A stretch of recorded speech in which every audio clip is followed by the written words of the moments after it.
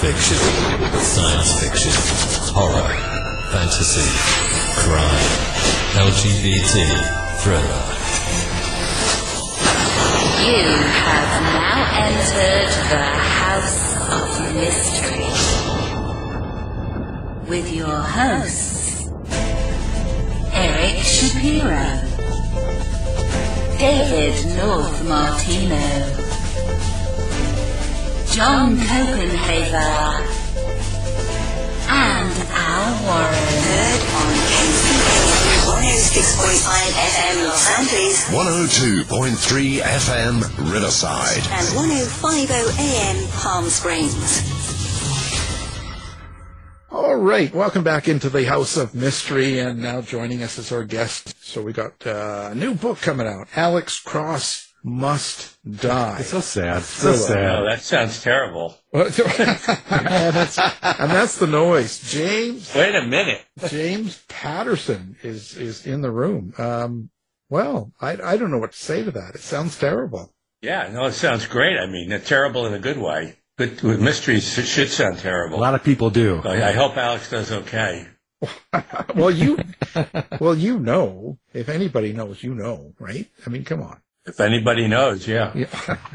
You never tell about these things, yeah. Listen, this is what, book 32 of this series. Yeah. So how does that keep going like this? How does this? How is it about the character, or is it about the action itself? You know, I don't know. You know, I'm sitting here in my office, and all around here there are shelves going all the way around the office. And right now, you said 32 crosses. There are 29 live books and screenplays around the office that are like going on right now, and it's kind of madness. But, you know, individual series, it's interesting. It's its own thing. Not too many last that long. Some do. I know John Grisham, who I think he's quite good, but he just went back to Mitch from the Firm, and he had trouble with it. Doing a number 2 with the same character. So it's its own set of problems. You know, Mike Connolly, who I'm friendly with, Michael made a huge mistake though, because what he did is every book he aged Bosch a year. Still looks good. So Bosch is now like 80 years old, you know? So we just don't do that. I learned from John D. McDonnell way back, and John D. McDonnell had his lead character. And the new book would come out, and it would only be like 2 weeks since the last book. So he could keep his character young and, you know, whatever. So with Alex, same thing. I mean, it might be like 3 weeks since the last book. So Alex remains active and a credible, believable cop, even though Alex and I have been together 30 plus years. Well, when you say that, I have to ask, what kind of relationship do you have with Alex? Like, how do you see that character? We're tight, Alex and I. We talk a lot, hang out. Yeah. You know, Alex, I relate to Alex a lot in this sense that we're both very family oriented. And, you know, one of the problems that a lot of people have, depending on their situation, is juggling their work with their family, and the rest of their life. And Alex's situation is very extreme because, you know, his work life it would be bad enough if he was a homicide cop, but it's worse because he's a homicide cop in a series that really takes a lot of liberties with what a homicide cop can do. I don't write realism. I mean, that's one of the issues. Sometimes people will read the stuff and go, it's not very realistic. That's not a good criticism of my stuff because I don't write realism, and I say it up front. It isn't realism. So, you know, it's not realistic, isn't really fair criticism. I don't like it as fair. That's a good thing. But Alex's, his life, the life that I create for him is really terrifying, but somehow he has to balance his family with that. And I think the reason that people stay with Alex, more than anything else is his family life and his kids and his grandmother and his best friend, John Sampson. And you just get into the characters and you want to know what happens to them. Yeah, how are they going to do? Are they going to change much? And that's what I think keeps it really vibrant. And, you know, I mentioned Grisham before. I don't think he really had thought much about Mitch and his wife, whose name I can't remember. And then all of a sudden he was in the middle. Oh my God, I gotta sort of get back in touch with this guy again. And I don't know how successful he was doing that, but that's the challenge. That's the challenge with this. Grisham, he's a writer. Yeah. No, he's good. He's good. Yeah. I'm not super judgy. I tend not to be. I mean, you have a sense, for what's working for you about a person or a writer or whatever, but I tend to then be pretty open about it. Well, they're doing the best. I have a friend, teacher friend, and years ago he had this thing, I'm doing the best I can religion. And I always thought that was cool. That's a good way to look at people. Yep, they're doing the best they can, and that's okay, and that's fine, and I'm going to, within reason, go along with it. So I can tolerate, my Republican friends and my Democrat friends and my independent friends up to a point. That's a good way to look at it. You might know what that point is. Well, we're not going to get into that point. No. I'll give you a hint. He wasn't president, but, whatever, yeah. No, we're not going there. Well, you mentioned Alex doesn't age much. How do you deal with time, with the changing times, and bringing him into like 2023 as opposed to the 90s? I don't know. I don't really think about it that much. Every once in a while, I come up. I made a choice early on with the books not to do much with COVID. I think occasionally I have, but mostly I haven't dealt with it too much in the books. I'm always much more interested in whatever the puzzle is for this particular book, and then just the characters. And my thing is, and Michael Connelly said this about my stuff. He said, what Jim does is every chapter moves both the plot and the characterization forward, and turns on the movie projector in our heads. And that's more what I'm thinking about the movie. And I don't worry too much about, whether it's, 10 years ago or right now, or, whether it's 223 or 225 or 221, unless it's something that really, where the thing in the book really comes out of, current headlines, which is rare for me. Well, I'd love to ask this question too. So you ask this of everybody that comes on the show? Not everyone. So this is like a format. It's like a cookie cutter thing. That's what I get. No, we're boring. You're exciting. Yeah. No, not at all. Quite the opposite, as you'll find out in the next 40 minutes. No, I'm always curious about this because they say that up to 50% of people don't have an inner monologue. And I'm just wondering if you can hear Alex Cross, if you can hear him in your head. You're talking about being able to see, kind of like a movie. I could hear him, except the other voices kind of get in the way. There's so many voices in my head that sometimes I can't really pick out which one is Alex. There's so many voices. No, I don't know what you're talking about. Yeah. Multiple personalities. And you're allowed to drive? A little. I mean, when I'm actually writing the book, yes. Or writing a Michael Bennett, or, one of the important things, and this is true, and it comes up with me all the time. I mean, I'm sitting here with 3 new outlines on the desk here, and people don't think about this because I always go, oh, you write short chapters. Yeah, he does, but he being me. But, there has to be a voice for every one of those. 12 Months to Live, which I just finished with Mike Lupica. And that's an interesting and challenging series because we got 12 Months to Live, then next year 8 Months to Live, and the year after that 4 Months to Live. And it's a character who has gotten a death sentence. And she's a terrific character. But the key there was getting a voice for her. And for me, the title I wanted originally for the first book was Jane Effing Smith. And we went round and round and round with the publisher and wound up with 12 Months to Live. It's the same thing. Which was probably a mistake. And the second book will probably be Jane Effing Smith. But getting a voice for her was really important. What's her voice? What drives her? Where's she coming from? And that's the most important thing for me, not kind of what year is it or, whatever. What's that voice? Who's that? Who am I talking to? What's that person? What are they like? And with Lupica in particular, I mean, we go back half a dozen times a day, back and forth. It's kind of like a writer's room over the telephone.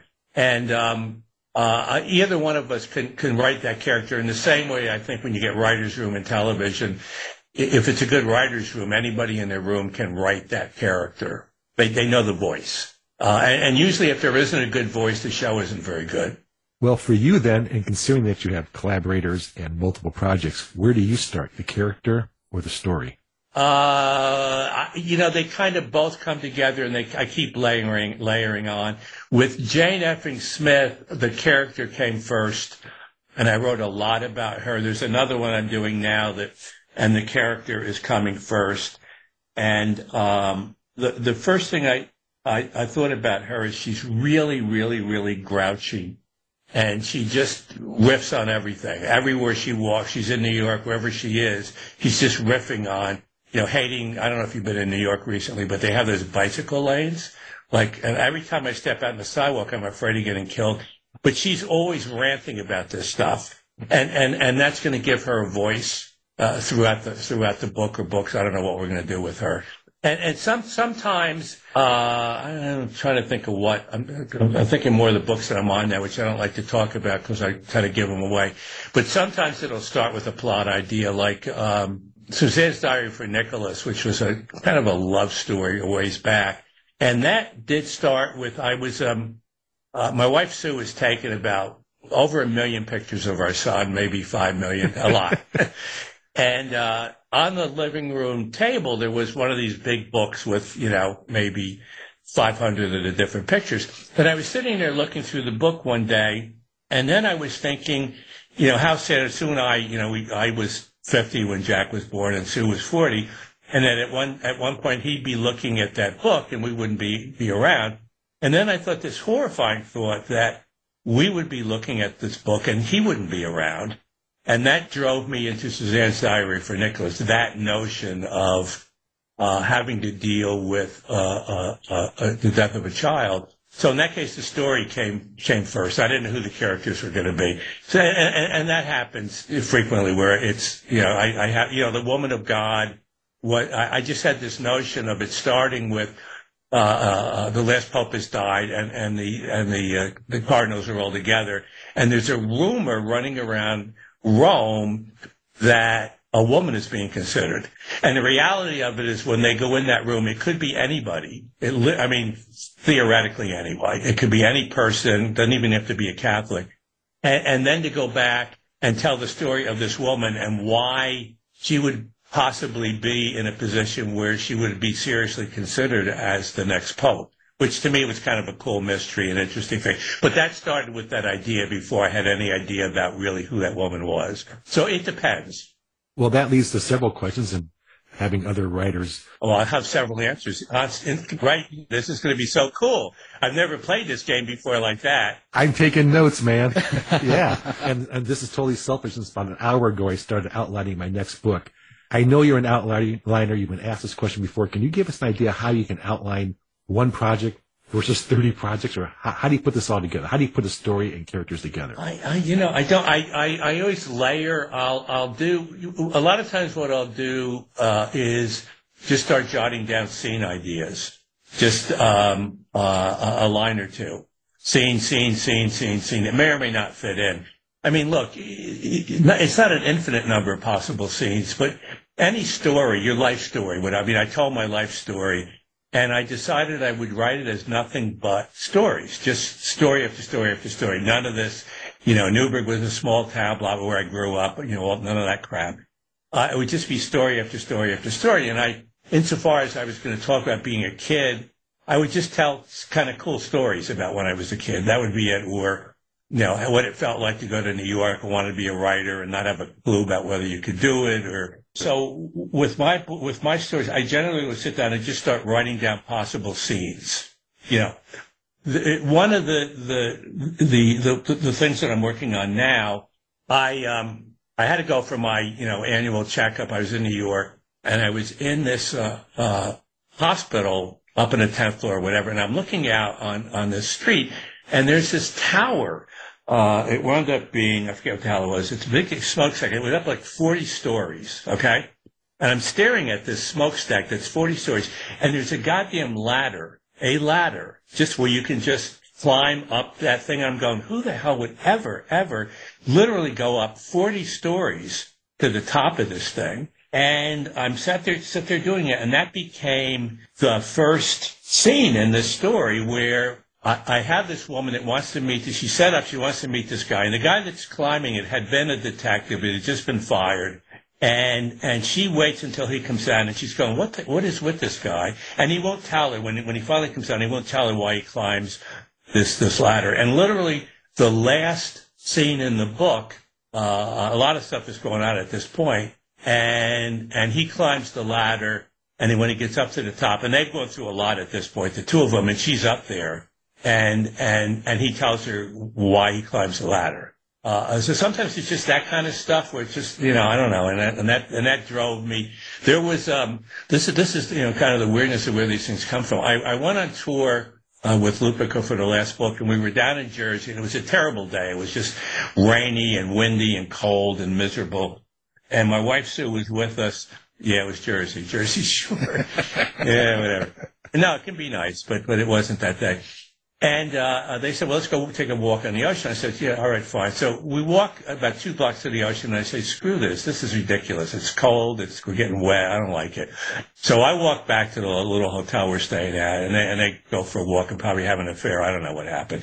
But anyway, so I get back, and I'm almost to the hotel. That was a joke. We're laughing inside. So I'm almost to the hotel, and this guy is riding in this wind and rain, old guy, in the wind and the rain, and I'm looking at this guy, give him a little wave, and one word, I'm not going to tell you what it is, but one word goes through my head. And I walk back into the hotel, and I write 5 pages of an outline just based on seeing this guy, and one word, and the word was not bicycle, one word went into my head, and that became the driving force behind another book. Just that weird, there's a story there. I don't know. So it's kind of like that. That's the madness that is my pretzel of a mind. Multi-pretzel. Many voices. Yeah. I used to work in a mental hospital. Honest. I was not a patient. Yeah, sure. Escape. That's why I worked my way through college and grad school at McLean Hospital in Belmont, Mass. Real good hospital. Interesting. Yeah. I met Robert Lowell there. He was in 3 or 4 times while James Taylor was a patient. And that was the coolest, because at that point he wasn't famous, but he used to sing, and he had Fire and Rain and a lot of those songs, and he would sing in the coffee shop. And you could just go in there. He'd do it 2 or 3 times a week, and you'd sit like 10 feet away from James Taylor when you didn't know he was going to be a big star, but he was amazing. And then his brother Liv was there, and his sister Kate was there. And I didn't know James other than to listen to him in a coffee shop. I knew Liv and Kate a little bit, but it was an interesting place. And I just started writing a lot. And somebody said, you're lucky if you find something you like to do, and then it's a miracle if somebody will pay you to do it. And that kind of became my gig. I found that I really loved to write these stories and make them up in my head. And I'd done it even as a kid when I was growing up in Newburgh and upstate, and I'd be out in the woods, a little kid, and there weren't a lot of people who lived around where we lived at that point.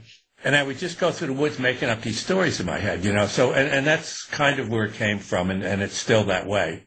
Just making up these stories. And I've said this before, but when I write, I like to pretend there's one person sitting across from me, and I'm telling them a story, and I don't want them to get up till I finish. And that's both my strength and my weakness. The strength is that I'll constantly be doing everything I can to make sure that they stay with me. And the weakness is sometimes I don't dig as deep as I should, because I'm so concerned that they're going to get up and leave. Like, Grisham doesn't worry about it. He sets the hook in, and then he doesn't care. He knows that he has the hook, and they're going to stay with him, even if he wears the shit out of him for a few pages. He holds a gun to them. Come on. I was struggling with a manuscript once, and I remember I got a bolt of inspiration when I saw you on the TV series Castle. And you were all playing the game of playing the game of poker, and I said, that's it. My ambition one day is to be sitting at that poker table. So that really, really helped to inspire me. So I've got to ask, did you ever have a similar kind of... I'll tell you a funny castle story before I forget it. So I'm on a plane, and this is, I don't know what it was, 4 or 5 years ago. And I'm walking down the aisle, and this woman starts pointing at me. She goes, I know you. So I stop. He's trying to be nice, and she says, you played Patterson on Castle. I said, yeah. And I'm going to play him on this car ride, too. Related, not a related story, but similar story. Last year, we're down in Florida. We have a famous Italian restaurant. And it's not famous. It's our favorite Italian restaurant. And the waiter walks us down the aisle of a little place, and this woman pops up, and she goes, I know you. She said, you sold us our life insurance. And then she argues with me. And I go, lady, I would never sell life insurance in South Florida, or hurricane insurance. I would never do that, They're fans. Yeah, whatever it is. But yeah, I have life insurance, not of me, but, Do you play poker for real? No. No. Oh, so I'm never going to be able to sit at that table. Shattered dreams. Well, no, you know what? I don't think Connolly does. Yeah. I doubt that, what's his name? The guy from Castle, the lead. I don't know. I mean, it just was always in that show that he would do that bit. It was kind of, well, I say it's fun, but it wasn't, because the reality of it is they would say, we want you on set at 8:30, right? Yeah. Oh, okay. And you'd have a little trailer like that's supposed to be hot. How dare you? Right, but it's like being in somebody's toilet. and then like 5:30 or 6 o'clock, they'd shoot you. So you'd be there all day. You're just sitting around. It was like ridiculous. Oh, no. So and that's why I stopped doing it. I said, it's going to take me like 3 days. I got to fly out. I got to sit around in this trailer for a day, and then I got to fly back. And I like doing the actual, the hour of it. That was kind of fun, but sorry to puncture your dream. Well, yeah, that's all right. I'm going Drag his auntie back. He's taking his meds now. That's, wrecked his life. Yeah. You write plays, right? Yeah, I'm sorry. Go ahead. Why does Alex Cross have to die? Like, what's the deal here? Why does he have to die? I mean, that's life, You're born, and people need to accept that's the whole thing. You're born, you live, you die. It's, that's the deal. I give you a thing that maybe you all know where this came from. I don't know where it came from, but earlier this year I heard this line, and I love it, and I've been living by it in terms of the projects I decide I'm going to do or not do or whatever. And I think it's as useful for a 20-year-old, and maybe more useful than it is for people like me. But the language is, my time here is short. What can I do most beautifully? And I think that's great. I mean, and for me, it's tell stories. And for some people, it might be raising their kids or being with their grandkids or being a potter or whatever the hell it is. But if they think about it, and if you're 20 years old and you think about it a little bit and you think how important it is and you try to figure out what could I do most beautifully, it might lead you somewhere that would be useful, And that's my kind of, so, at some point, Alex, it depends. I don't know who's going to go first, me or Alex. We'll see, TBD. So I guess I'm kind of giving it away that he must die, but he doesn't die in this book. So, spoiler alert. But, people will probably figure that out. I mean, if I'm going to kill him, I'm going to put it right in the cover. The last Alex Cross, he's deader than a doornail. That's a good title. I'll tell him. I'll let him know. I'll let him know this is the end. Yeah. Deader than a doornail? Yeah. Yeah, sure. Yeah. You can use it if you want, Joe. Yeah. Yeah. I'll get right on that. He's writing it. He's writing it down now. So you said that you hear all these voices and stuff, and you put your character like Alex Cross through all this stuff. Yeah. Does that affect you at all? Do you feel any of that stuff, or does it just flow right through? I feel it when I'm writing, and one of the things, if I'm writing something and it's supposed to be a love scene or it's supposed to be really scary, if I don't feel that, I don't think the reader will.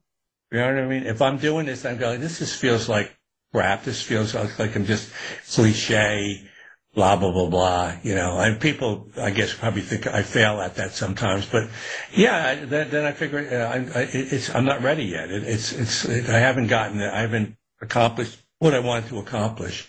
And when I work with co-writers, if they're sending, drafts of chapters and whatever, and what I want to say is, you're the best, so, great. And sometimes it's like, no. It's going sideways. The story is not going forward. It's going sideways, or we've lost the voice.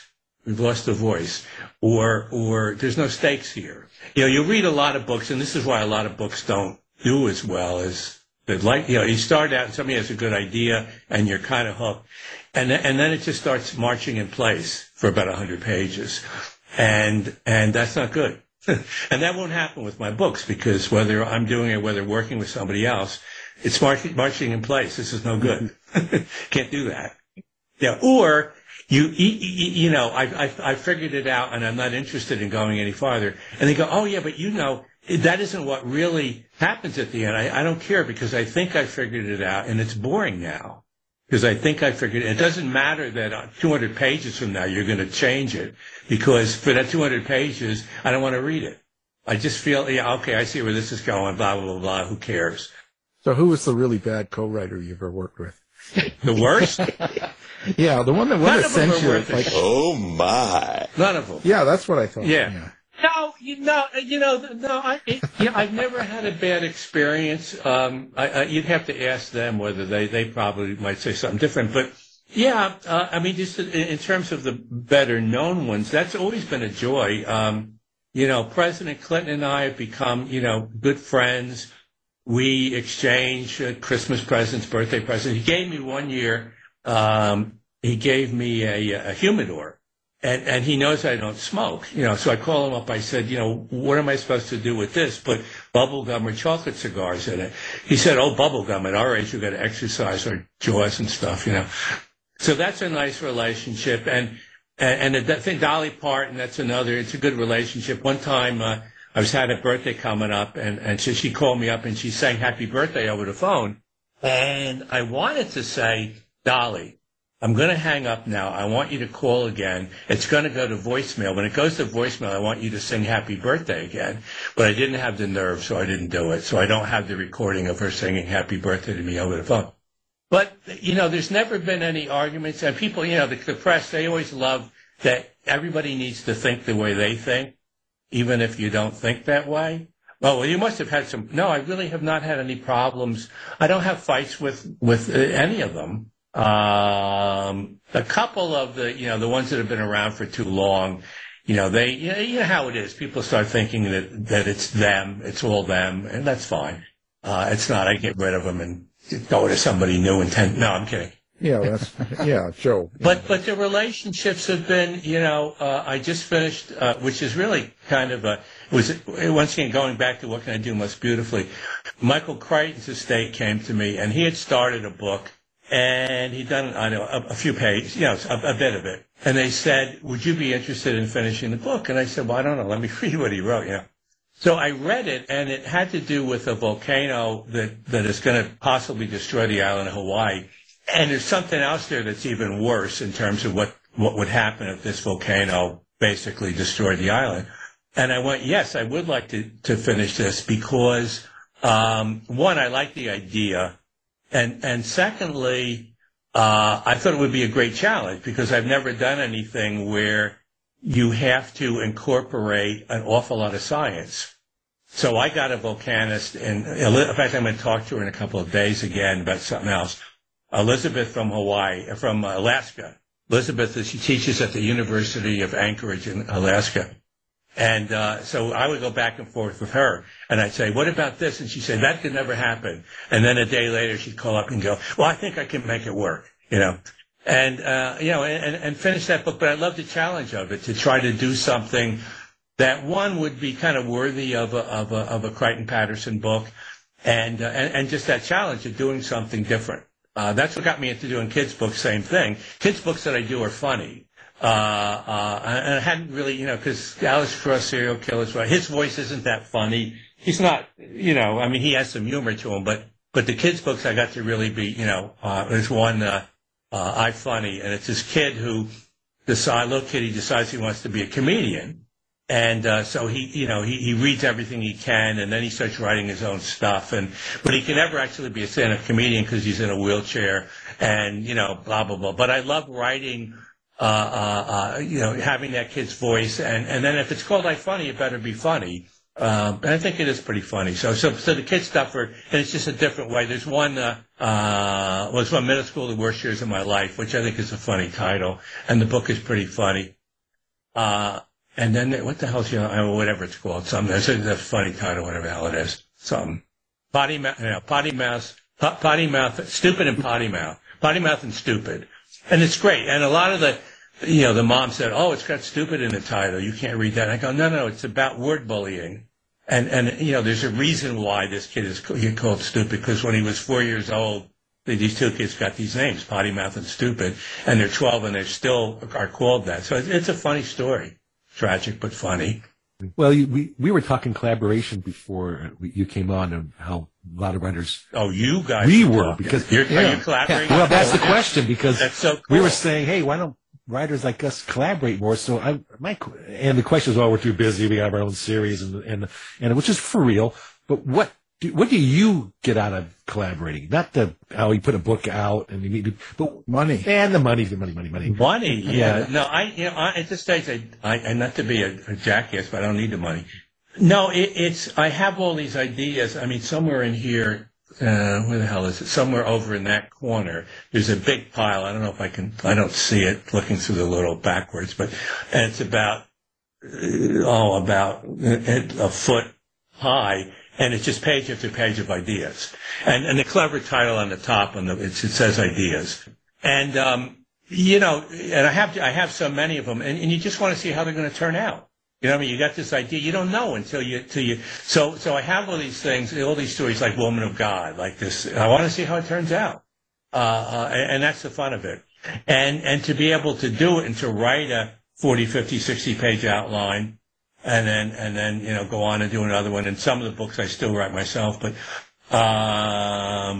that's the fun of it. It's a little like being a showrunner, but a pretty dynamic one, in terms of my involvement.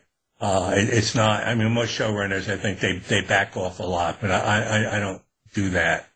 I kind of I'm very clear about what we're trying to do, about the voice and the pace.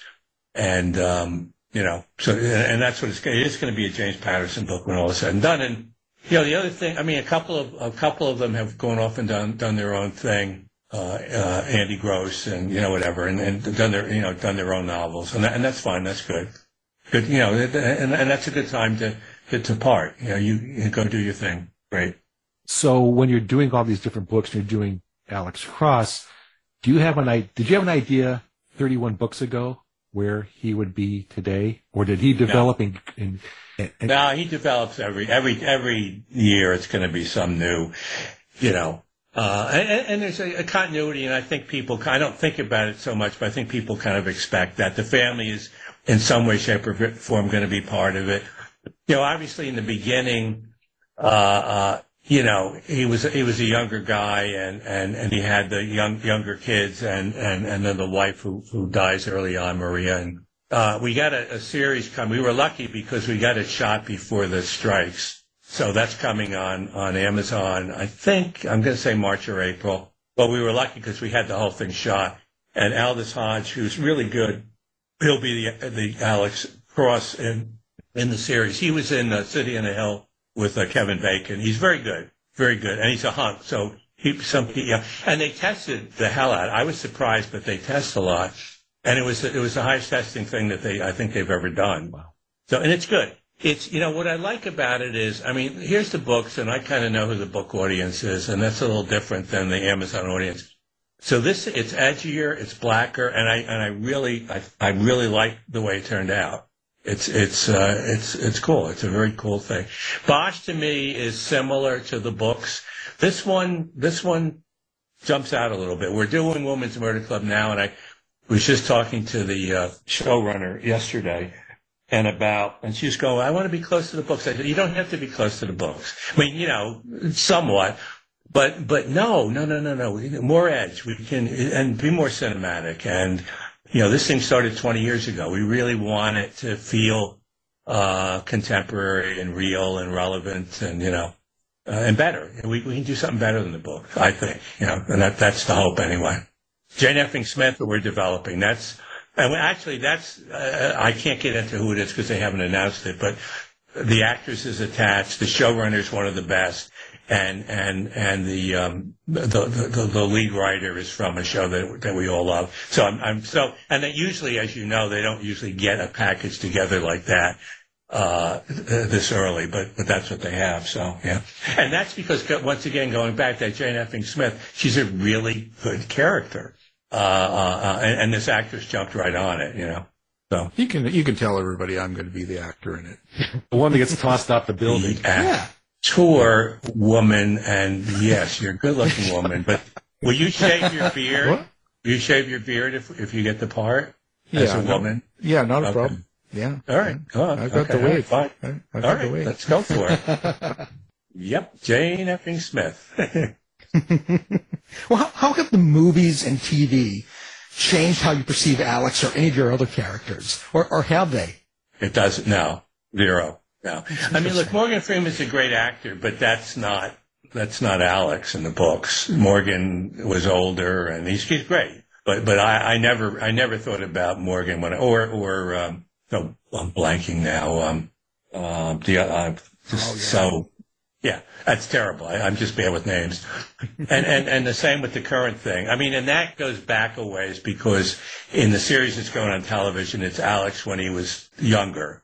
And Samson actually, it's the actor who does the. How dare you! Sometimes I just go crazy with names. Yeah, he's very good, but he's very unexpected that they would have cast him. Maggie says Tyler Perry. Tyler Perry was, that was we did the one with Tyler. And I'll tell you what, I thought the director messed it up. Tyler was a total gentleman, and I think he would have been fine. And you watch him in some of the more serious things he'd done, and he would have been fine. But it was the weirdest thing in the world because this director would rewrite the script the night before we shot. I go like, what? So essentially, we're shooting with the first draft. Like what happened last night? And why are we? And I don't know. So that was kind of unfortunate. Well, talking about the continuity itself within the series, how do you keep track of continuity? Do you have series Bibles? Do you have systems? I don't know. My editor, she remembers everything, and she go, "You can't do that. You can't put Alex in the Middle Ages." Yeah, I'm pretty good at because I'm just dealing with those scenes and that, and I'm and it's okay. But sometimes she'll bring something up and go, "Don't you remember that he got shot like a week earlier? So he has to have a limp or something." Yeah, it's not a big. I don't worry. You might notice. You might get the sense I don't worry about stuff too much.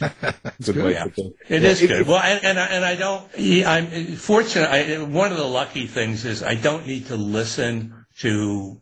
And I do like to listen to people when they have something to say, but I like to get the criticism, but I don't have to do it. So that's really, I mean, I don't know what you all are doing, but I just go, nah, I don't want to do that. Sorry. So crazy question time. As opposed to what? What do you think these other questions right? have been?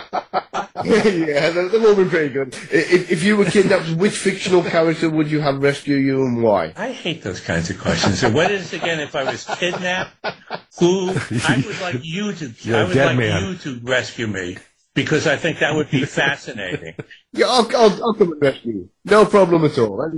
I'm already a dead man. That's right. I'm in a little. They buried me in one of those little things, like a coffin thing, and Gavin's out here trying to, O'Neill, I'll call you from now on, and O'Neill, the playwright. And, and I'm never getting out of here, because I know that you're the one that's going to come rescue me. If I had any of them to rescue me, I should. Oh, my. I don't know.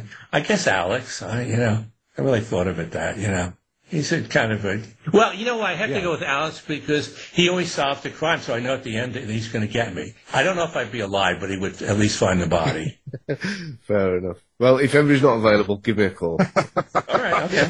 All right. Yeah. Can you do an American accent? Sure, I'll give it a go. What?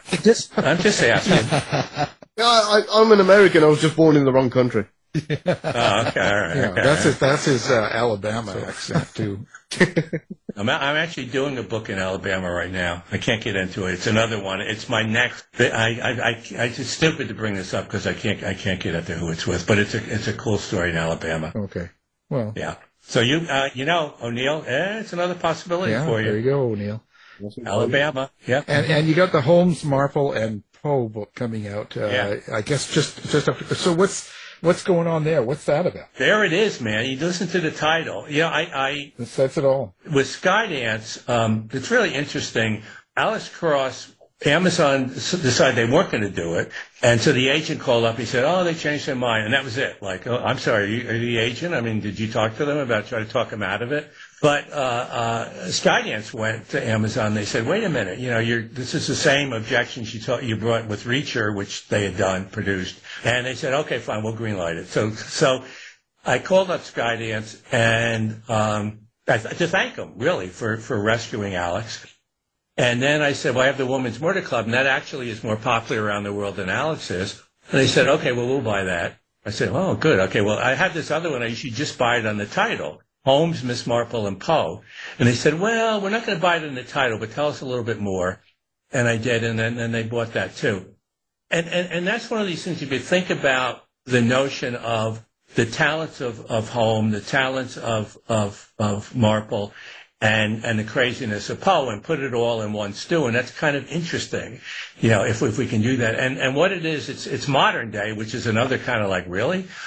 And all the characters claim to be like a descendant of Christie and a descendant of Holmes' creator, and then a descendant of Poe. And it's just kind of a fun idea to me. And then it was like, okay, well, in that case, all the characters came first, and then it was, okay, well, let's try to write a story about it. And it's really, one of the cool things about that series is I wrote it with a guy I knew from my advertising days. He had never written any fiction, blah, blah, blah. We did a kids series for like PBS and stuff, Kids Stew. I won 7 Emmys along the way.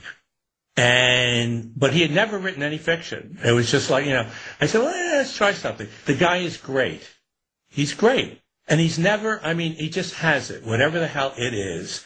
He can write scenes. He knows how to start a scene. He knows how to end a scene. He knows how to pace a scene. His dialogue is terrific, blah. And it's just stunning. And we've always been friends. We got much closer to doing this, and I go, "Brian, you're amazing." It's just, and he goes, and he's so insecure, because he thinks everything he writes sucks. But he's great. It's an amazing thing. So at any rate, that Holmes, Miss Marple, and Poe, and, it's another one of these things where I really want to see what it's going to feel like. And we've written 2 already. And, it works. You just go like, woo, okay, this is terrific. And a lot of it is Brian, this guy from nowhere that's, he's 70 or something now. And, boing. Stay healthy, Brian. Yeah, that's right. That's right. As I get older, keep telling yourself that. Well, yeah, I will. Allie Cross. So you got a kids detective series spinning off of this. Yeah, Allie's been around for a while. The whole kids thing has become so difficult because the big stores won't stock the kids books very much. So that's a huge problem. Barnes & Noble used to put some of the kids books up top, like when you walk in the store. And that was really important and useful. And they pretty much don't do that now. And that's a disaster because if you're at the front of the store, that means 90% of the people that walk in the store will see the book and go, "Oh, yeah, right. I got kids or I got grandkids," or whatever the heck it is. If it's in the kids section, you go from 90% to 10% of the people. So that's bad, in my opinion. And then a lot of the places, they won't stock the book. Borders used to be good with kids' books, and now they're gone. And a lot of the other ones, they won't stock much in the way of kids' books. And then kids, like, if you have a series, they want to read, if they discover it, they want to read all the series. Most of the indies are too small to have the whole series. Most, not all. And so it's hard. It's a hard thing. So the first Allie Cross, we put it out, and I convinced the publisher to put it out the same day as an Alex Cross so that they came out, and there they were together, and it really kick-started the series. And then they started going, "Oh, well, I don't know, maybe it's stealing copies from the adult out." And I go, "Why would it, whatever." So they don't do that anymore. But in general, and this isn't about me, it was just the general thing about we need kids to be reading. And mostly, I have a kids imprint, and our mission is, it's called Jimmy Books. And when a kid finishes Jimmy Book, they'll say, "Please give me another book." as opposed to millions of kids in this country who have never read a book that they like. That's terrible. And if schools want to, and boards of education, they want to solve this problem, you got to make sure that some of the books kids are reading, they go, please give me another book. As opposed to, I hate English class. We just do grammar and we read stuff that I hate. That is not smart. If the job is to get kids reading, and certainly in the beginning, so that they become competent readers, if they're not competent readers by 4th or 5th grade, the percentage of those, right now only 44% of the kids in this country read at grade level, which is a disaster. I actually have a program, it's not my program, but it's with the University of Florida. They have the vaccine. They have a program that gets that number up into the low 80s. And we're doing it in 5 or 6 counties in Florida. Canada has picked it up, which is weird. And it works. We have the vaccine. And that means you will save thousands of lives over time because X number of kids will become competent readers. They'll get through high school. They'll have choices. They won't wind up in jail. I go to visit jails from time to time. And it's weird because a lot of these young, well, mostly males where I go, suddenly they're readers because they got nothing else to do. If they had learned how to read when they were younger, a lot of them would not be there because they would have had choices, and what are they putting in the schools or in the bookstore? The same. How dare you? That we used to read, and you go like, I don't like this. Joe's stuff. There's too much of it. Some of it's okay. Look, nice stuff. Shakespeare, but wait until they're ready. If I was teaching Shakespeare, okay, Mockingbird, what I would do is I'd get in. And I go, all right, everybody stand up on your desk. I would get thrown out of the school immediately, but if I'm the teacher, everybody stand up on your seats and your desk. And I want you to understand, in London, and this is not like any city in the world, but in the days of Shakespeare, plays were enormously popular. And nowhere else in the world, pretty much. But they were. But these things are performed in these bars. And the bars are noisy, and they're lewd, and whatever. There's a lot of craziness going on. So the actors, who were all men at the time, and they would get up and they would have to scream. So we're going to scream at this Shakespeare stuff. We're going to scream the first page of Macbeth or whatever the heck we're studying, and that's the spirit of this. Okay. Now I'm going to give you 5 minutes of history between England and France, or not with Macbeth, but whatever. So you're going to understand a little bit of the history, not too much, not so much to bore you, but enough so you'll understand the play a little better. Now, language is the other thing I want to, you'll notice around and all the, blackboards, they're not blackboards, they're wherever the hell they are. I put up all these phrases and words and whatever. And here's the weird thing. Shakespeare made up all those words and all those phrases. Is that weird or what? But he just made this shit up? Yeah. Here's the other weird thing for you to think about, okay?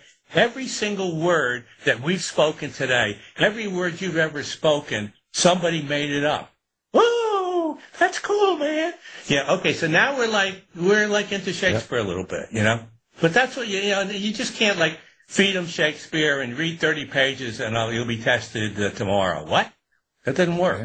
Yeah. It's never worked. It turns people off. But if the objective, especially early on, get them to be competent readers, okay?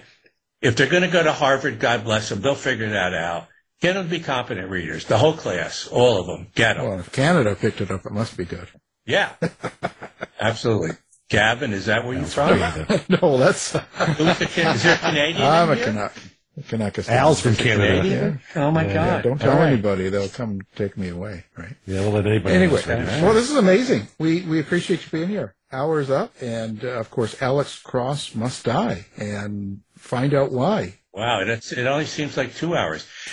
Yeah, that's the new, and I think it's a fun read, and I'm going to go out with Lupica because he has coming out the new Spencer.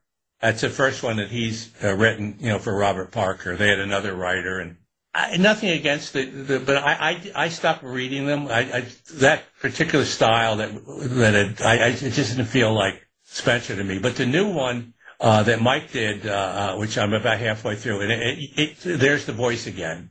there's a Spencer that I knew and loved. So yeah, we got that, and and people should remember the holidays are coming, whatever those holidays might be, and it's a good time to go out and get a book, and instead of giving somebody socks or ties or stuff, which they hate. Do you ever for the holidays? Do people ever give you anything that's worthwhile? No, nobody ever buys me anything. Ice cream, man. Give me ice cream. Yeah, that's right. That's the stuff. Kill me. Kill me with ice cream. Yeah, I'll give him a bucket. James Patterson, thank you. All right, so good. Thank you so much. Thanks, James. All right, it's been a mystery. All the times, this is one of them. You've been listening to the House of Mystery radio show. To find out more about our guests, hosts, or shows, go to www.houseofmystery.com. Show's over for now. Was it as good for you as it was for me? Well, good night.